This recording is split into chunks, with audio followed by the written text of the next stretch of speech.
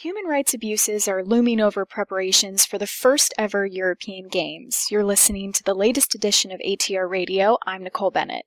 The 2015 European Games are well under 100 days away. Baku, Azerbaijan will stage the inaugural event June 12th through the 28th. The Sports and Rights Alliance, a recently formed coalition including groups such as Amnesty International and Human Rights Watch, sent a letter to the president of the European Olympic Committees this week highlighting striking issues between the Azerbaijani government and the media. The SRA writes that as of February, Reporters Without Borders ranked Azerbaijan 162nd out of 180 countries surveyed in its ranking of press freedom, singling out the country as Europe's biggest prison for news providers. The coalition is calling on the government to release unjustly imprisoned journalists and activists, as well as revisiting its policies for journalists, activists, and NGOs in Azerbaijan. Jane Buchanan, Associate Director of the Human Rights Watch Europe and Central Asia Division, joins us now with more. Has the SRA received any kind of response yet from the EOC? So the Sport and Rights Alliance hasn't received a response yet from the EOC to our very recent letter, but Human Rights Watch, separately from the Alliance, had been in contact with the EOC earlier, and we've engaged in some correspondence with them, and we're actually looking forward to a meeting with them later this month. Okay.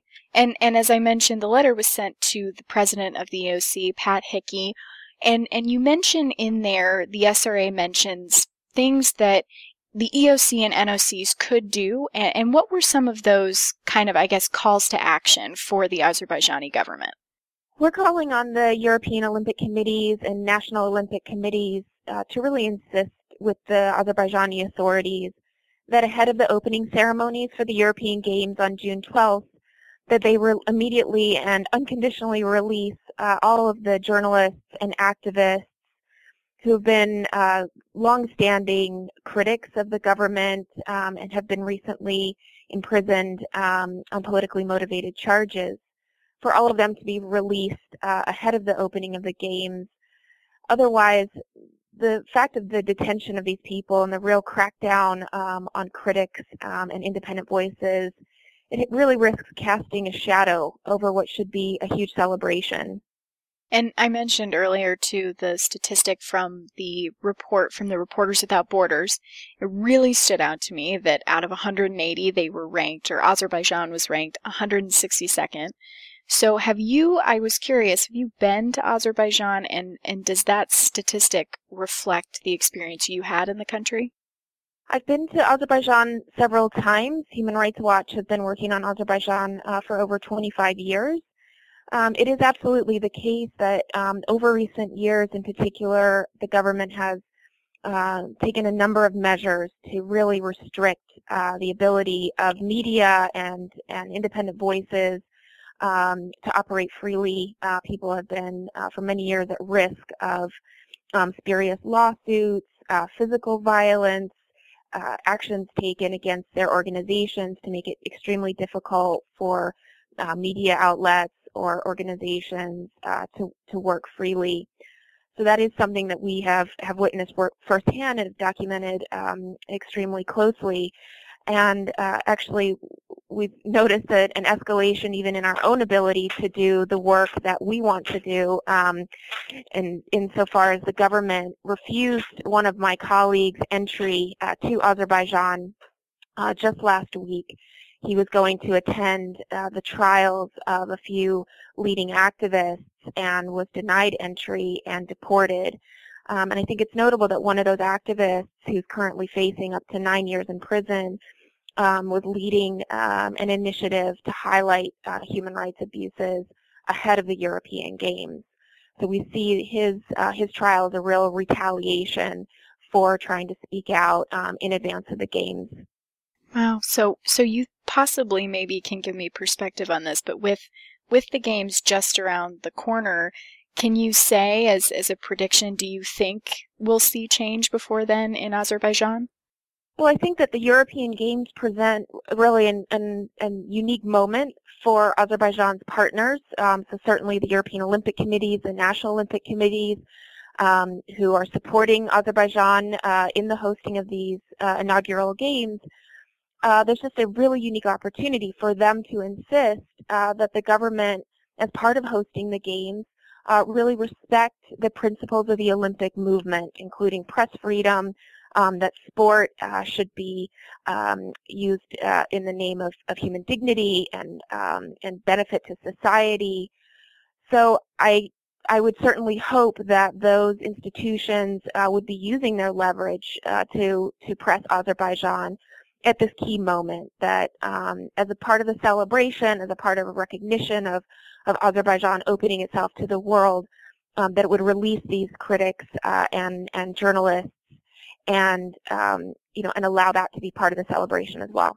When you mentioned the Olympics, I know that around Sochi 2014, you and Human Rights Watch in general did a lot of work in a lot of the issues that came up, a lot of the gay rights issues that came up, anti-gay legislation, and just something that's come up recently that I discussed with one of my editors here is, does sport obviously provide an opportunity for these issues to be discussed, and do you think that these issues in Azerbaijan would necessarily be brought to the attention of the EOC, NOCs, if maybe the European Games weren't happening there in the coming months?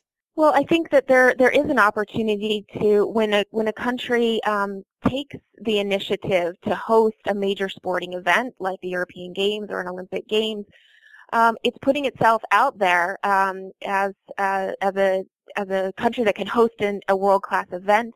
It's welcoming thousands of people from around the world, and hosting those events creates particular obligations, within the Olympic movement. Again, the principles of the Olympic Charter regarding media freedom, non-discrimination, respect for human dignity.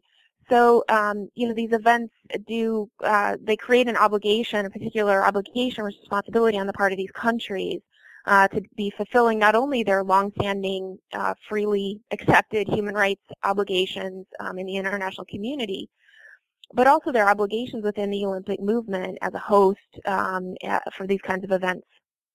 Well, and in that same vein, while I had you on the phone, I did want to take the opportunity to ask you your perspective on the bid race for the 2022 Winter Olympics. We've got Beijing and then Almaty, Kazakhstan, and I know you've done work in Kazakhstan, right?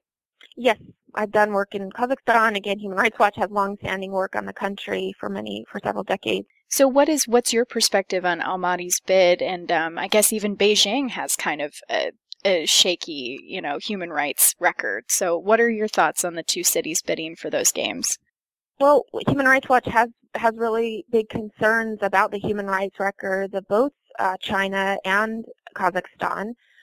We certainly documented a huge number of abuses ahead of Beijing's hosting of the 2008 Summer Olympics, restrictions on press freedom, forced evictions, crackdown on civil society and independent people trying to raise concerns about the preparations for the Olympics, migrant workers.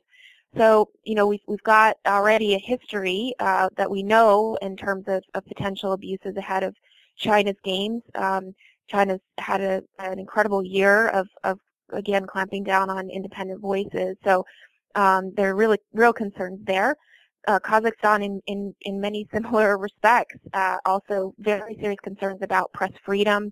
There have been a number of closures of independent media outlets in recent years, lawsuits brought against journalists, and concerns about workers' rights in a number of sectors that could certainly have implications for construction of Olympic venues and those kinds of preparations. With the 2022 Olympic bids, we have a really unique moment as well with the new reforms undertaken at the end of last year by the IOC to put in even more specific language about human rights protections in host countries' preparations for hosting the games. And those will be part of contractual agreements. So, there's going to be an even greater pressure on these countries to live up to the principles and commitments that they've undertaken internationally and even specifically vis-a-vis the International Olympic Committee.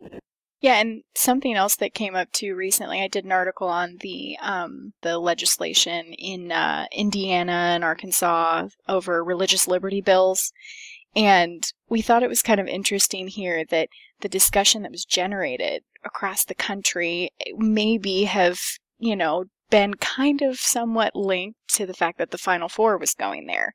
So Indianapolis was under a different kind of microscope than usual. So yeah, that was something that we discussed, and I don't know. Do you agree? Have you been following that news at all? Well, I think again, we just see, we see sport and big events like this. They draw a huge amount of attention and scrutiny. And as we're looking to sort of celebrate athletes at their best, at the same time as, there are these pernicious and discriminatory policies or laws, being passed in countries or states or localities.